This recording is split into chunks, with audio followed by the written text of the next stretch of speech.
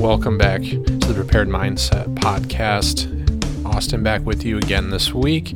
Got another good episode for you all. And this one I've actually been thinking about doing for a while because it really applies to our world. And then also specifically with some recent events. For those of you that watch the news, keep up on what's going on in the world. California just gained the ability, gun owners in California just gained the ability to own standard capacity magazines when the 9th District Court, I believe it was, overturned the ban on what they deemed to be high capacity magazines. And if you notice what I just said there is they can now own standard capacity versus what the California lawmakers had deemed as high capacity magazines. I'm not specific, but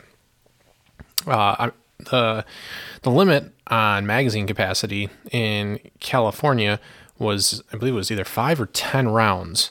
So that's both rifles, AR-15s and the like, as well as handguns. And that was overturned. That was ruled to be, unconstitutional, which is great. It's a huge victory for Second Amendment supporters.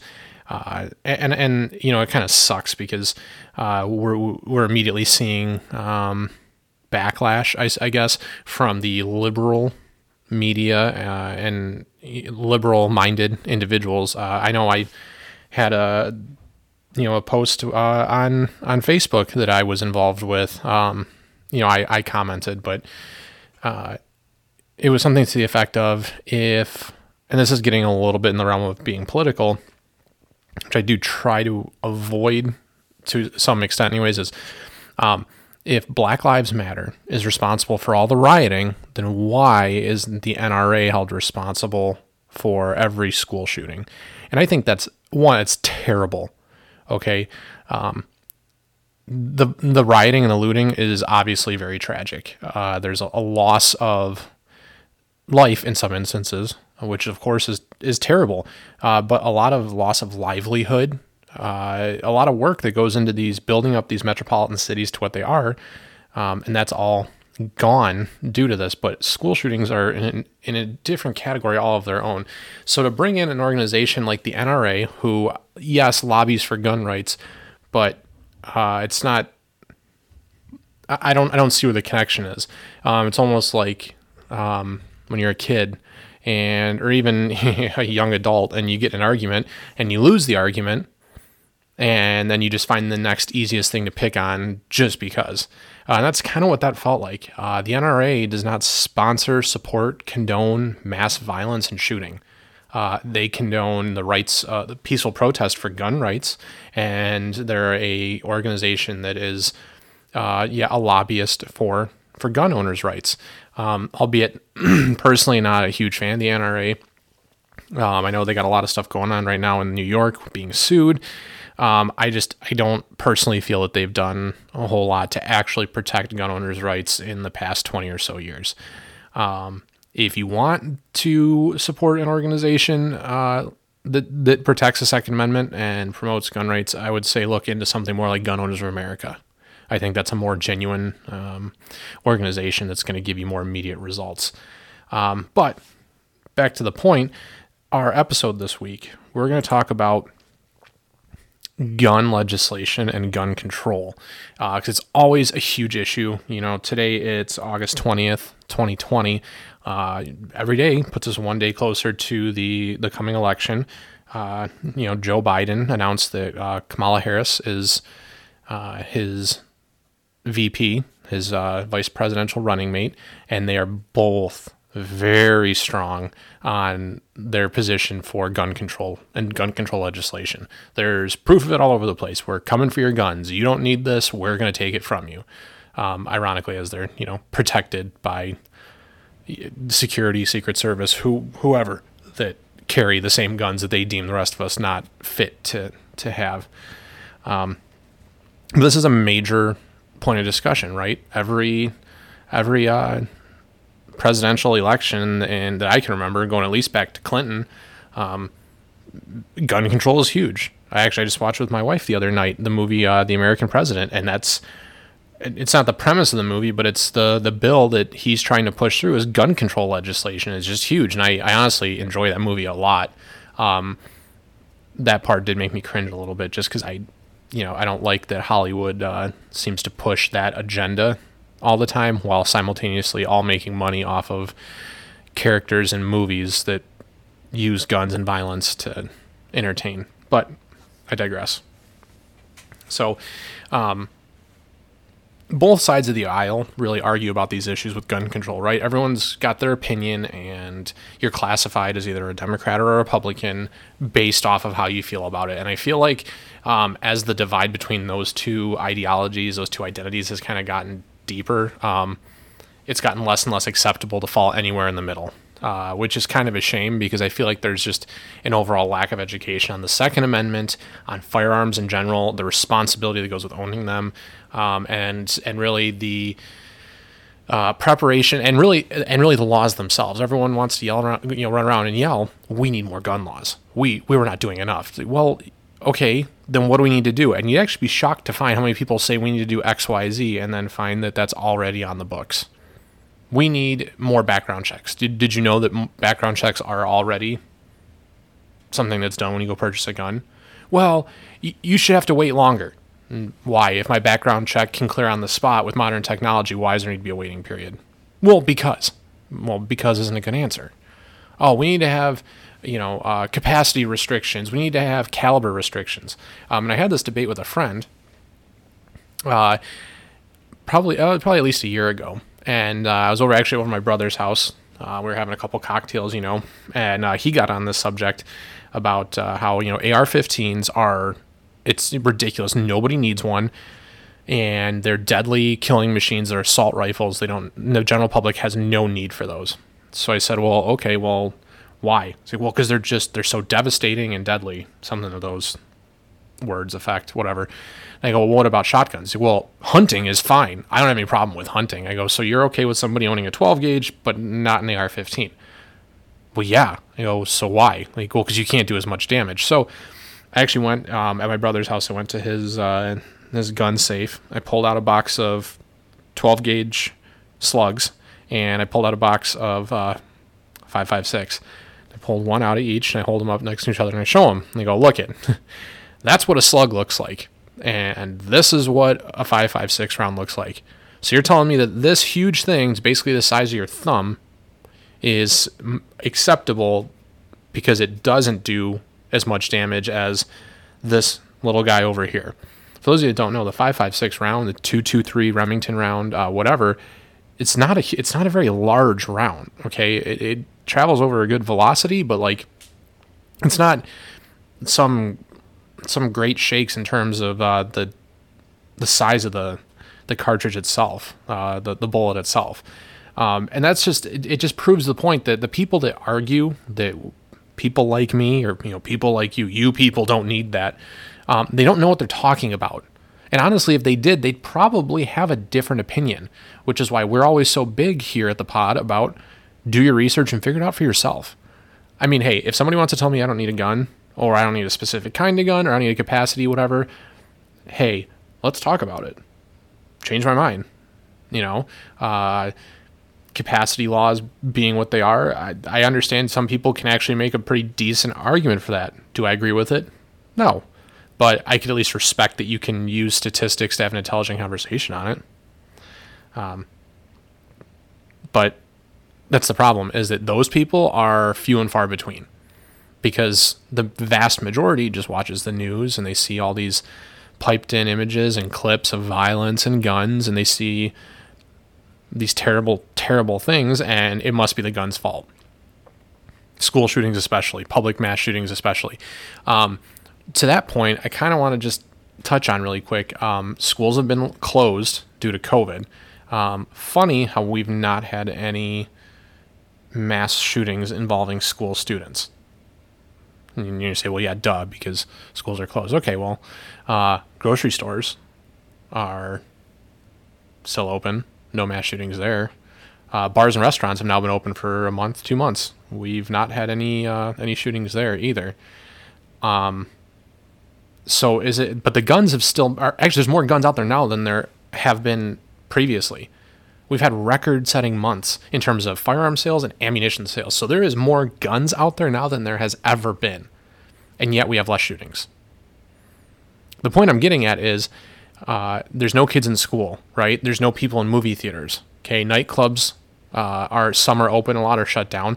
Those are all your targets opportunity where people aren't allowed to carry a gun because the gun laws that people are screaming for that are already in place and have been in place a long time prohibit you from having a gun there.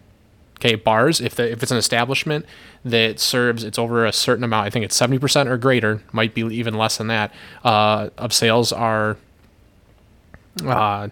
alcohol, then, or I'm sorry, might be less than that, less than 70%. If it's alcohol, then that's technically a bar, not a restaurant. Can't carry a gun there.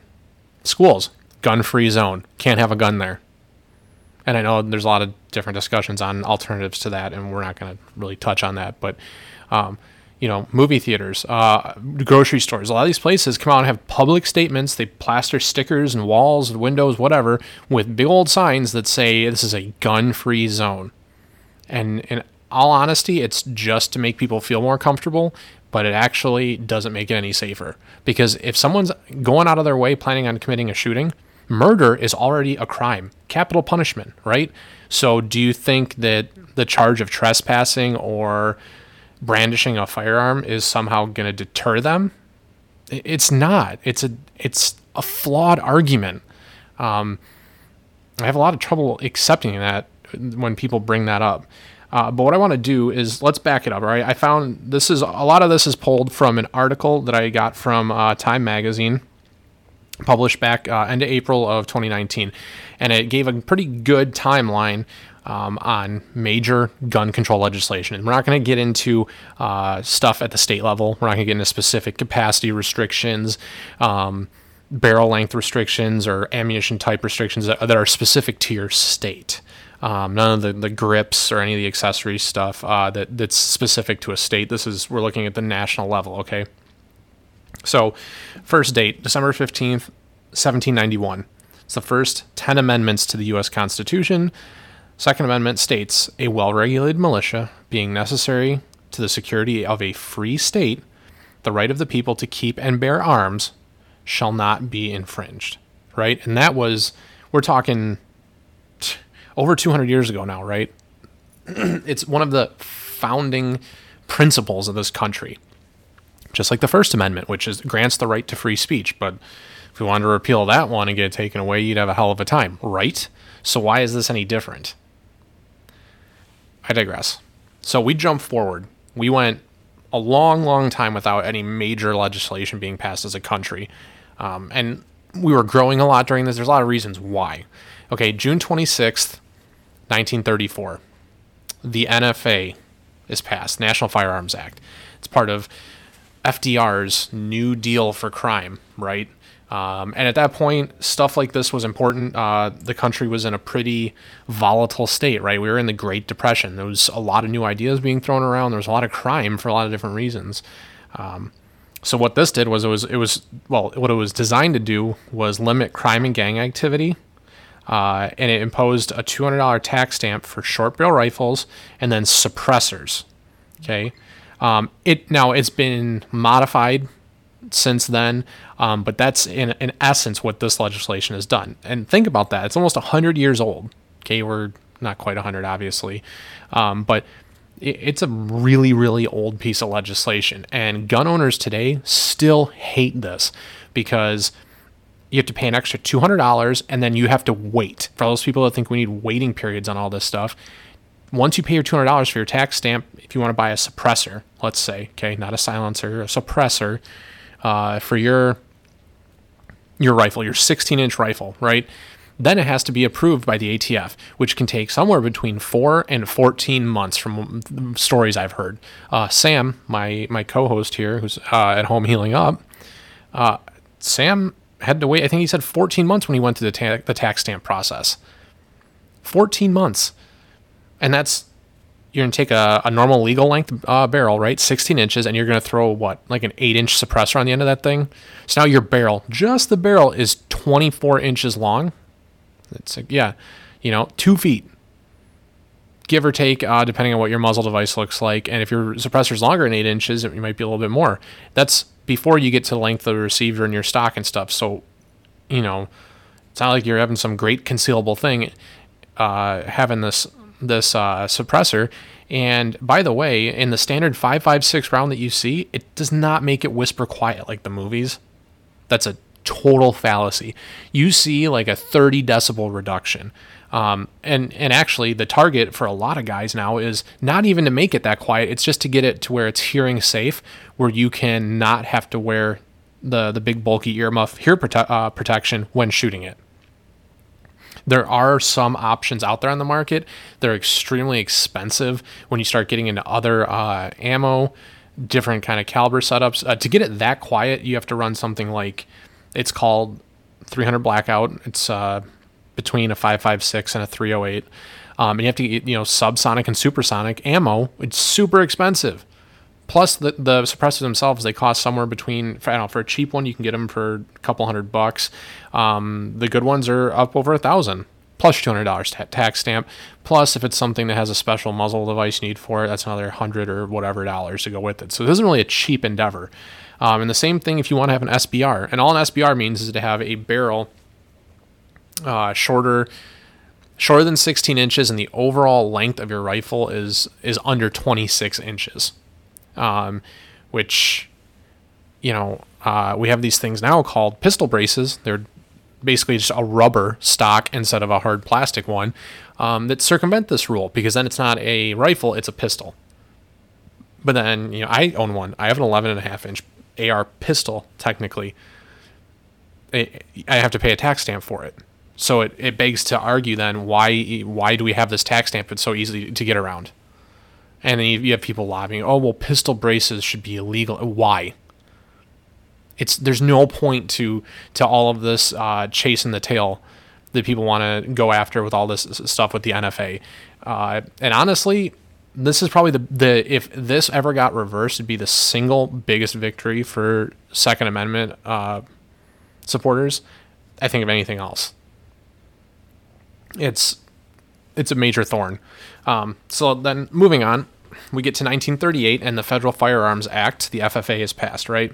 So this requires manufacturers, importers, and dealers all to get a FFL, a Federal Firearms License.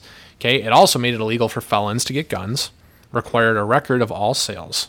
Okay, one thing that is kind of important to note with this is this was technically repealed in 1968, but it was replaced by a different piece of legislation, Gun Control Act. Okay, minus record of all sales. All right, so a lot of the things that people talk about now, felons can't get guns, yet felons are out there committing crimes with guns every day, right?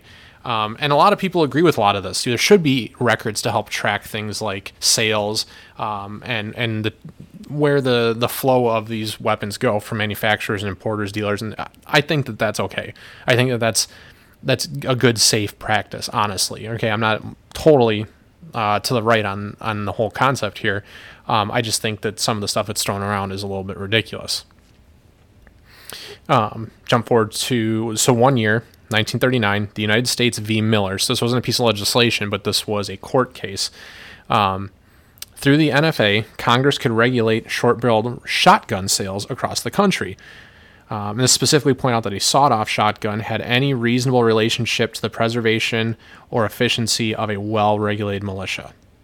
Okay, basically saying that the Second Amendment doesn't protect that, so you can't have a short-barrel shotgun, which I believe the same rules apply. It's either or. It's either a 16-inch barrel or an overall length of, I think it's 26 inches on a shotgun, which again, there's ways to do those with pistol braces now too. And the Mossberg Shockwave, I forget how I believe they found a way to classify that as a pistol. For those of you that don't know, that's basically a shorty shotgun. It's got just a regular old, it looks like kind of like a sawed off stock, just a regular handle on it. And then a short barrel. I think it only holds like 4 or 5 shells plus one in the chamber. It might be 4. It's convenient if you need to put it someplace small, like the bed of a truck or a back seat or something for personal defense. I don't think it makes the most sense given the other options out there, but again, there's a way, we found ways to work around it. And honestly, I don't know with a shotgun if that makes a whole lot of sense, but I digress. Just something else that was argued on, and there was a court ruling for, because somebody decided they were going to make it an issue. So then we jump forward almost 30 years here, 1968, the Gun Control Act. This was after John Kennedy was assassinated, and a lot of our political leaders pushed for this as a replacement for the Federal Firearms Act. Basically, it kept most of the same rules in place, but it added more specific verbiage to the legislation, especially for things like explosives. Okay, the specific verbiage of destructive devices. So when they did this, though, it was planned out. It was done very specifically for, I think, for a lot of different reasons. It was very vague in general in its wording, done on purpose, because then it's easier to argue what it covers, right? This banned explosives, bombs, mines, grenades, which, okay, I'm not necessarily opposed to that because of how damaging those devices can be, right? I don't necessarily think that should be something that's legal. It's just about things like mines that are traps laid to specifically, and you can't really control who's going to walk into that. You can guy down the street, whatever. So again, not totally against that. The part that does kind of irk some people now is that within this broadened definition in this Gun Control Act, it included the specific verbiage for quote unquote machine guns, and banned the importing of guns that have no sporting purpose, whatever they deem to be no sporting purpose. That's why you hear the AR-15 referred to all the time as America's rifle.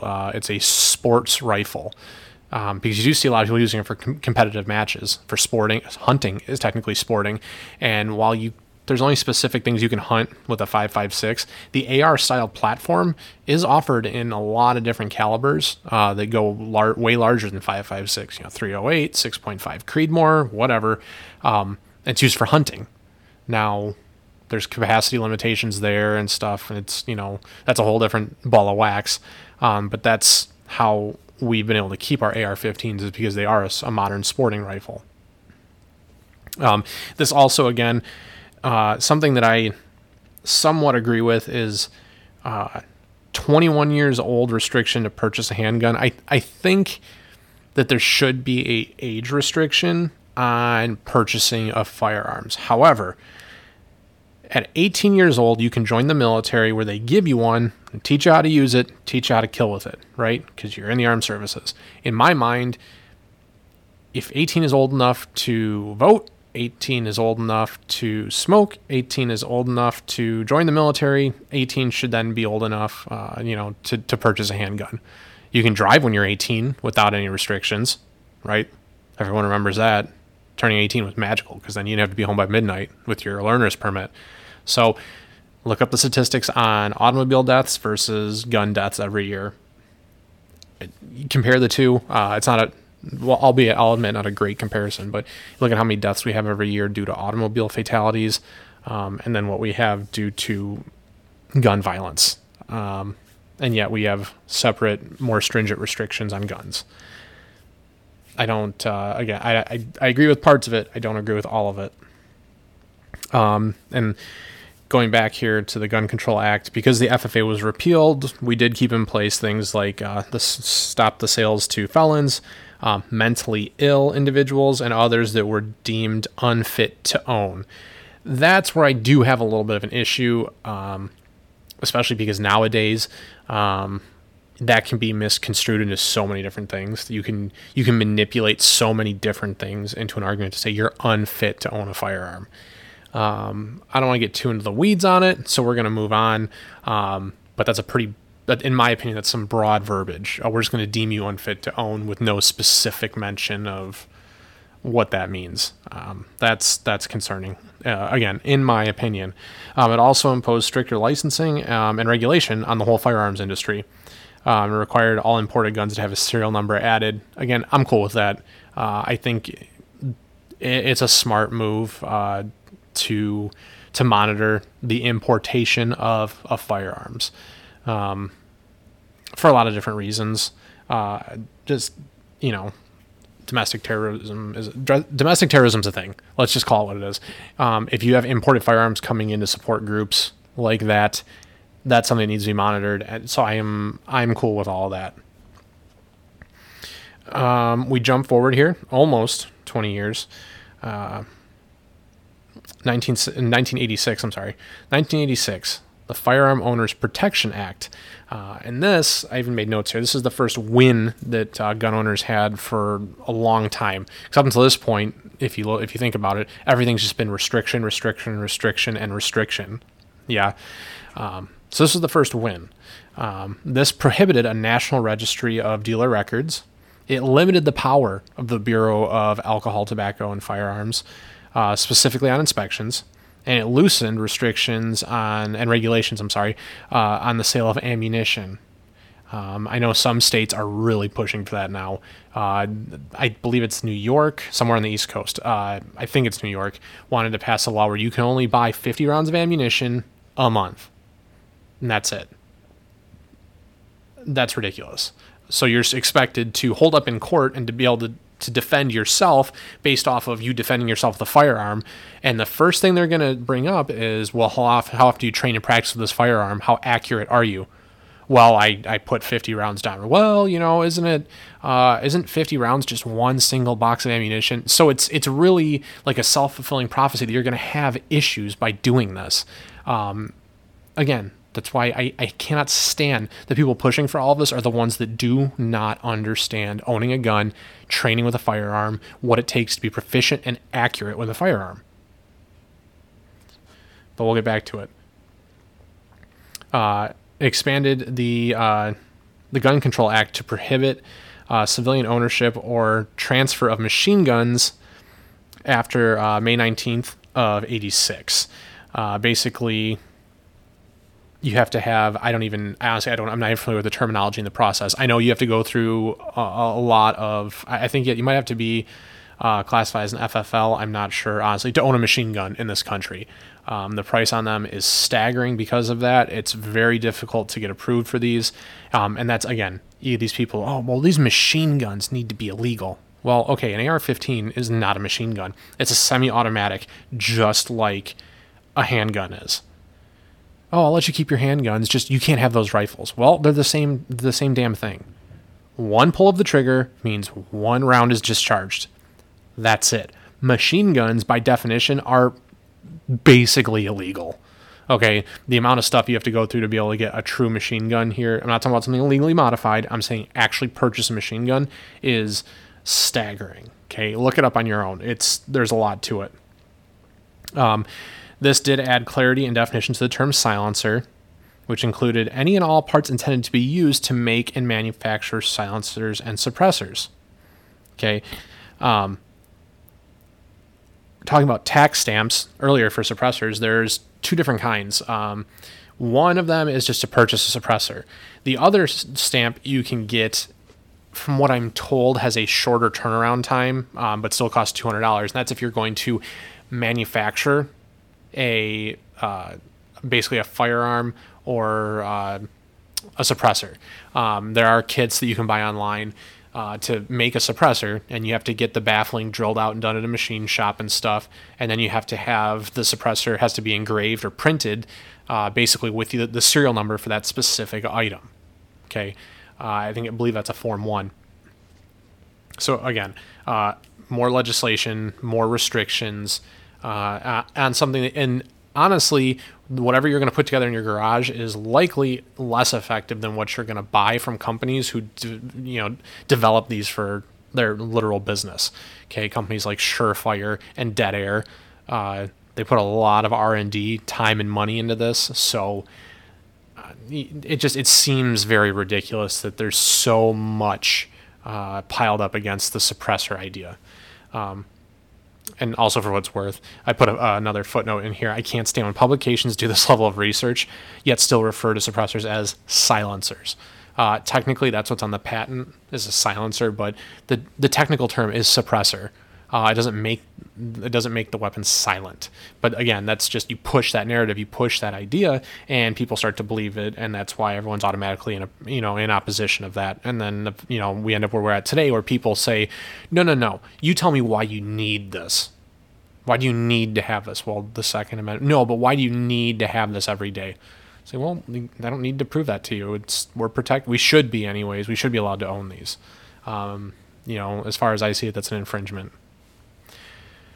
So next, 1993, the Brady Handgun Violence Prevention Act. This was an amendment to the Gun Control Act of '68 and requires background checks before a sale is made from a licensed dealer, and a federal firearm licensee holder / manufacturer importer. This is the background check we were talking about.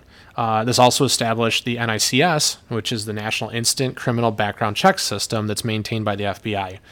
So for all the people out there that scream that we don't have background checks, yes, we do. We've had them for almost 30 years now. Next year, 1994, the Violent Crime Control and Law Enforcement Act. Specifically, there's a subsection there. It's titled the Public Safety and Recreational Firearms Use Protection Act. Essentially, that's the assault weapons ban in '94.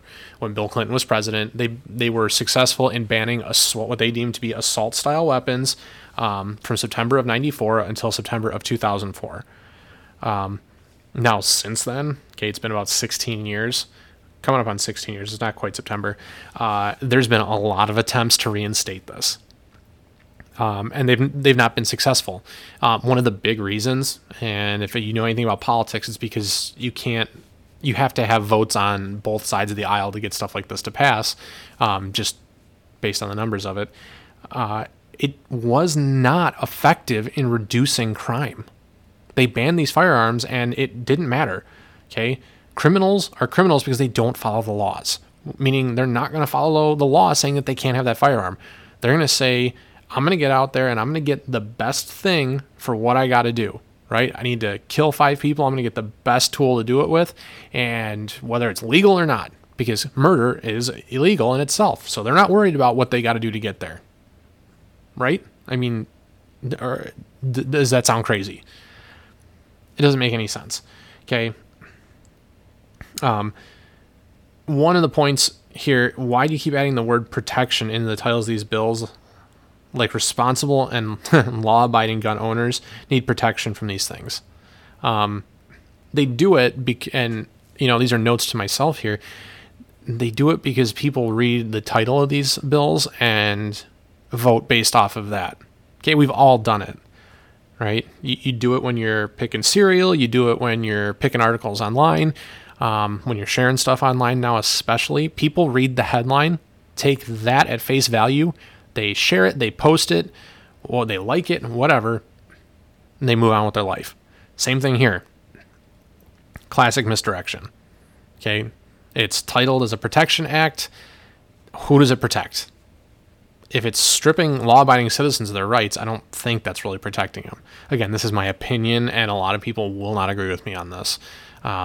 If you're listening, you're probably one of the people that does agree with me on this. But, here we are anyways. But getting back to it, this bill states you can't manufacture, transfer, or possess a semi-automatic assault weapon unless it was possessed lawfully under federal law on or before this legislation was enacted. So basically, if you already owned a firearm, it wasn't going to make you a felon for having it after that went into effect. It was just impossible to get them during this ban. It specifically stated that 19 different firearms or copycat firearms couldn't be sold or manufactured. And this covered quite popular models like the AR-15, the TAC-9, and the MAC-10, and some others.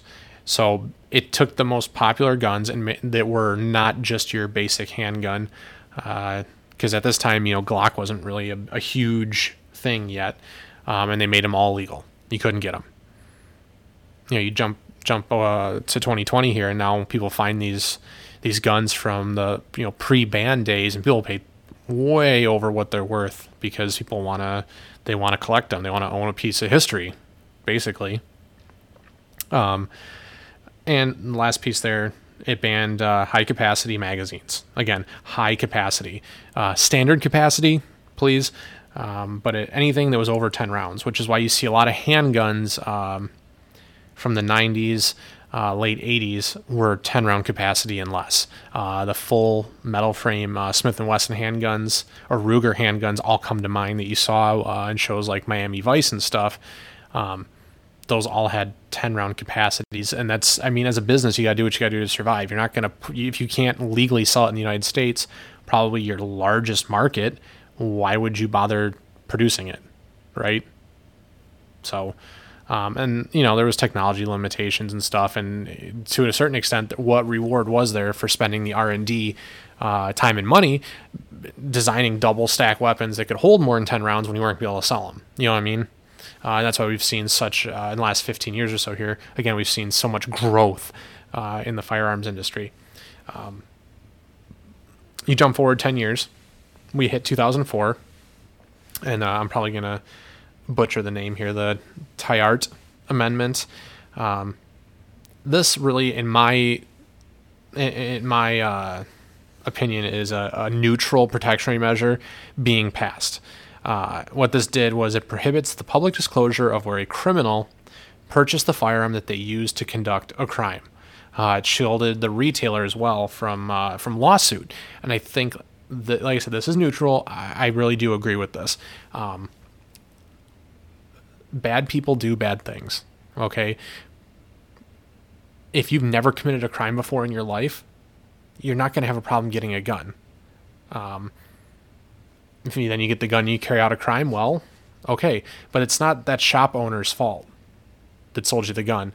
Especially today, the way people post all over the internet. Oh, with the shaming and the hate speech and everything, you'd put somebody out of business if they were able to, if the media was able to disclose that. Because hate sells, okay? As much as the liberal media and liberal people preach acceptance for all, they're some of the most hating and judgmental people in the world right now, just depending on what your views are. So I agree with this. I really do. You can't predict what people are going to do. When I read this and think about it, I always think about that movie Minority Report with Tom Cruise. The whole pre-crime thing and predicting crime and stopping crime before it even happens. It's just not realistic. It's not a thing, man. And you cannot walk around you can't, as a government, tell, at least not this government, tell people that you have to prove that you're worthy of owning a firearm, because it's one of the basic rights that this country was founded on. Okay, the next year, 2005, the Protection of Lawful Commerce in Arms Act was passed. Prevents gun manufacturers from being named in lawsuits by victims of crimes that involve one of the manufacturer's products. This makes sense. Okay, you don't sue a car company because you get hit by a car. You sue the individual who is driving or operating it. Okay, and I just touched on this. You don't know what people are going to do with it. You shouldn't be able to sue the retailer. Now, if the product itself is defective and you as the operator taking the gun out to the range, using it, and it blows up or something, it's a completely different story. Completely different conversation. All right. 2008, District of Columbia v. Heller. This is important because it shifted or changed a precedent that was set by the U.S. v. Miller case back in 1939. This challenged the handgun ban and trigger lock requirement and stated that it violated the Second Amendment. Okay. To say things like you have to have a lock for your trigger and stuff, there are ways of securing a firearm without a trigger lock. And in the moment when you go to need that firearm, the last thing you want to be doing is fumbling around with the trigger lock. Now, if you're a gun retailer, it's a little bit different. You keep them in cases. You don't want that all out in the open, protect yourself from liability. I get it. But as somebody who's a private gun owner, there should not be any requirement for you to have a trigger lock. Okay. This also specifically noted that it did not change the precedent or standing on firearm ownership for felons or the mentally ill, which again, I'm not opposed to that either. And it also did not change any laws forbidding guns to be carried in schools or government buildings. I already hit on that.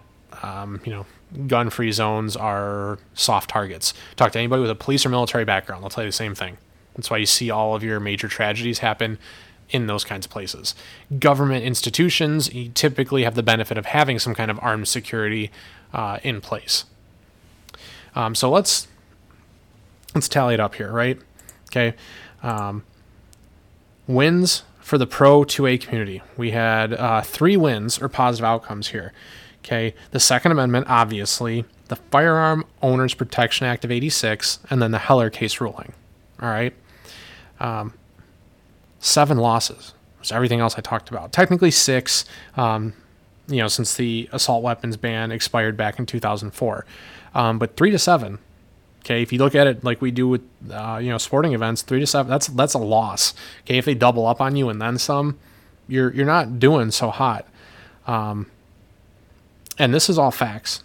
Okay, now I've shared my opinions. I've given commentary and a little bit of context to a lot of these, but these are facts. This is undisputed. Not all of it is bad, but I do think a lot of it's an infringement. And when we look at this today, because you have to look at it, we made the amendments, right, because we weren't happy with the way things currently were. We've gotten rid of laws. We've added more laws based on the climate of the world, really. So when we look at this legislation, we have to ask, is it really working? And let's look at a place like, because we're talking about enacting legislation, okay, more restriction. Look at Chicago, okay, strictest gun laws in the country. And since the start of 2020, there have been 2,249 shootings as of July 29th. These laws are only restricting the law-abiding. It's like cutting off your nose to spite your face, because the law-abiding people that are just trying to go about their life are not the ones that you have to worry about. It's the criminals. So restricting what the law-abiding can do to protect themselves is only making the situation worse. All right? Because they still have all these shootings. These laws are not curbing the shootings. The guns are coming in somewhere. And then people, it's from the other states. It's because the other states near them don't have strict enough gun laws. No, you can't restrict more freedoms because what you're doing isn't working. Okay, it's not how this works. Okay, criminals find a way, and in cases of extreme legislation, like bans and things like that, it only hurts the law-abiding.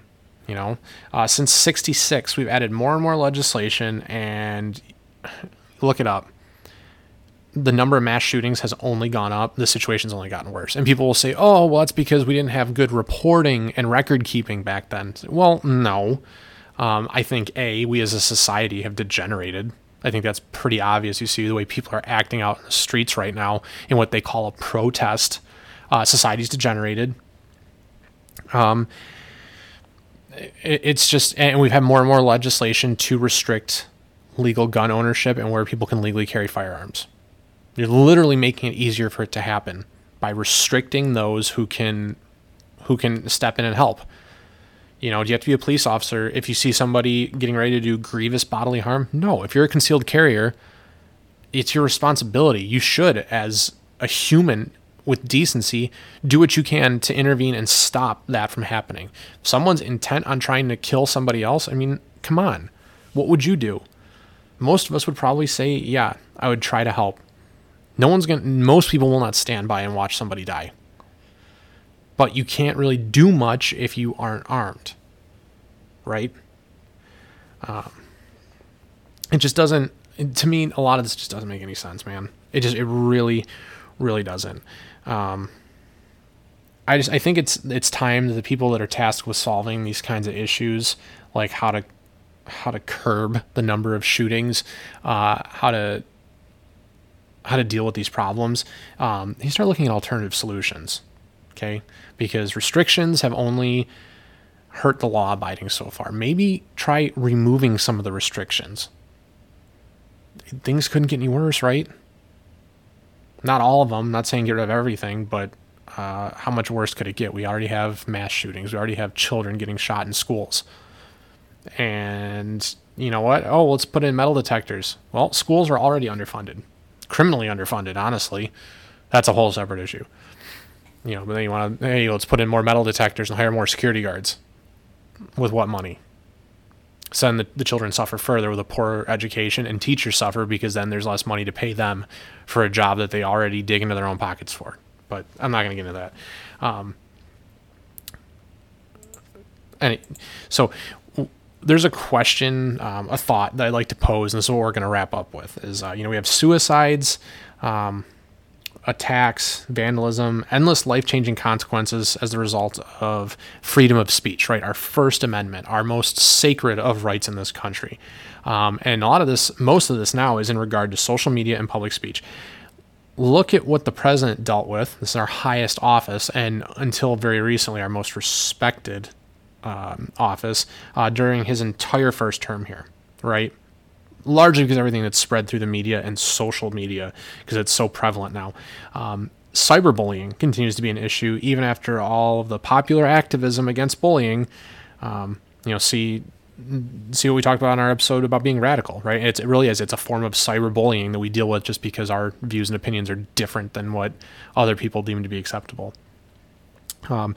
But does anybody ever bring up stripping the First Amendment because of all the damage it's done? No. What would happen? People would be furious, right? Because the First Amendment, you can't. How dare you? The First Amendment grants us right to free speech. It grants us our right to burn the flag, right? We'd absolutely never allow that. So why, as a society, are we so quick to try and strip ourselves blindly of the right to protect ourselves? And I say we because we aren't talking about one side or the other. We're talking about we as in a country. Why? It has to change. Something else has to be done. I think it's time for, like I said, it's all time for some alternative solutions. We would never get rid of the First Amendment. The Second Amendment, in my mind, is the gatekeeper of the First. But I hope this has been informative for you guys. It certainly was for me when I was doing a lot of this research. I definitely learned a few things, opened my eyes to a couple different things. With that, check us out on Instagram, prepared.mindset.pod. If you have questions, a topic you'd like us to discuss, please feel free to send an email, prepared.mindset.podcast@gmail.com. And we now also have our Facebook page. So like us, follow us, share us, do everything we're trying to do everything we can to grow the message right now. So help us out, tell your friends. Until next time, guys, this has been the Prepared Mindset Podcast. Stay prepared.